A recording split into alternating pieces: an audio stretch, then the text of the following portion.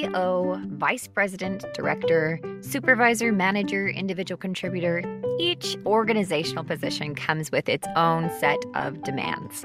While being great at everything would be ideal, the majority of us are only human and subject to our inability to achieve perfection. In this episode, we're discussing the different skills that leaders need at every level. Welcome to the 90th Percentile, an unconventional leadership podcast by Zenger Folkman. Each week, using research from over 1.5 million global assessments of leaders, we analyze different leadership traits, trends, and what it really takes for leaders to get to the 90th percentile. I'm Brianna Corin, and joining me today is my friend and leadership guru, Jack Zenger.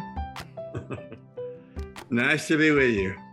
So we're here today talking about leadership skills for every level in the hierarchy of an organization. Yes. And I'm wondering what type of skills you need to be considered a guru and a sage like you are. Well, Bree, I think having gray hair is the first key. Then you got to keep working until you're 90, then write a whole bunch of articles and books, and then you will automatically get to that. Oh, okay. I'll make a plan.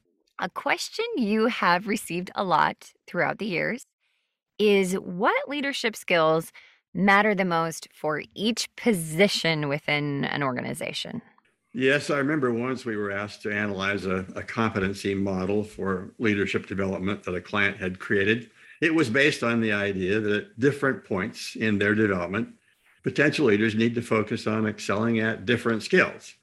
For example, in their model, they proposed that a lower level manager should focus on execution and driving for results, while top executives should focus on change and strategic perspective. Intuitively, this makes sense, based as it is on the assumption that once people develop a skill, they will always be able to exercise it. It's the learning to ride a bike kind of belief that once you've learned how, you'll always be able to do it and that you will do it. I see. So early in our career, we develop a habit of taking initiative, and we just assume that it will now stay with us as we progress and add more skills. Interestingly, we don't apply that same thought process in athletics. Athletes continue to practice and develop the same skills throughout their careers. So when people are talking about the skills needed for senior leaders, my question is, are they considering these add-ons to all the other skills that you've already learned, or a shift in focus? Well, let's go back to the skill of delivering results. As we thought about the excellent senior executives we have met, we observed that they are, in fact, all very focused on delivering results. And many of the best lower level managers are absolutely clear about the need for change and innovation. So just like you asked, are some skills less important for leaders at certain levels of the organization? Or is there a set of skills that are fundamental to every level?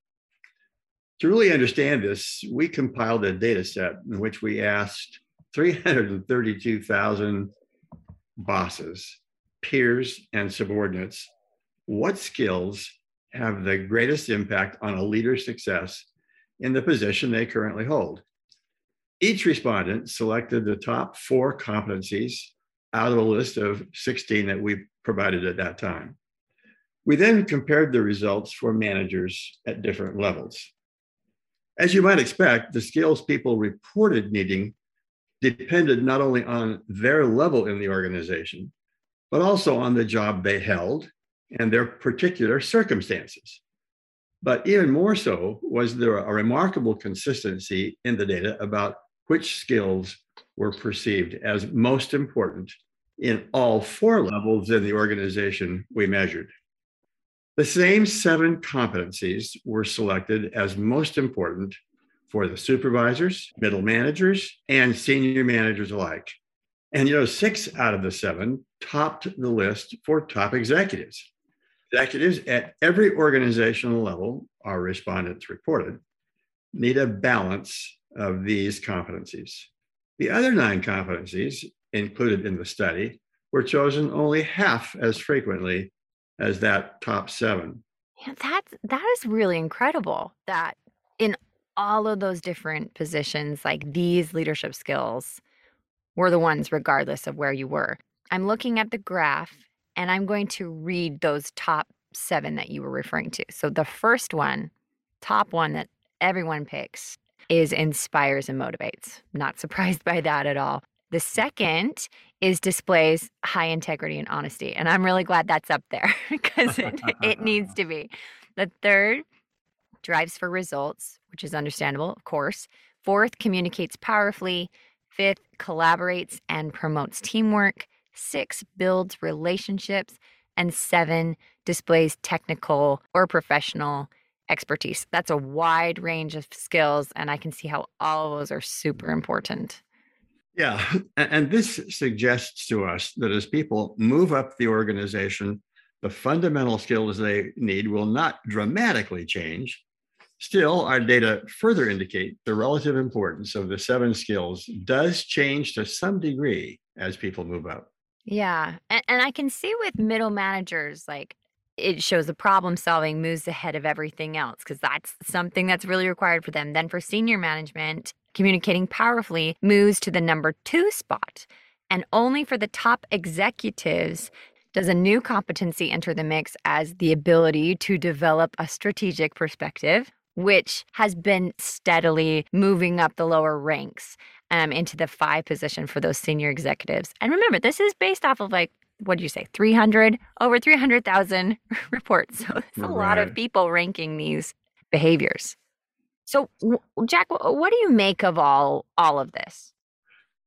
From our analysis, we conclude that there is some logic to focusing on distinct competencies at different stages of development. But more fundamentally, it shows us that there are a set of skills that are critical to youth throughout your career. And if you wait until you're a top manager to develop strategic perspective, it will probably be too late. Yeah. Lack of strategic perspective, our research has further indicated, is considered a fatal flaw, even when your current job does not really require it. Your managers want to see you demonstrate that skill before they promote you. So it is a useful task to ask yourself, which competencies are most critical for you right now? But it's also critical to ask yourself, which competencies are going to be most critical in the future for my next level job? Demonstrating those skills in your current job provides evidence that you will then be successful in the next position. And that will also probably determine whether you get promoted to that next level. The 90th Percentile, an Unconventional Leadership podcast, was written and recorded by Brianna Corin and Jack Sanger and produced by Zenger Folkman. If you're interested in learning more about Zenger Folkman's award-winning 360-degree assessments, leadership and coaching offerings, or would like to attend our monthly leadership webinar series hosted by Jack Sanger and Joe Folkman, visit our website at zengerfolkman.com. If you like our podcast, please subscribe on Apple Podcasts, Spotify, or Stitcher, or wherever you listen to podcasts, and be sure to leave us a nice review.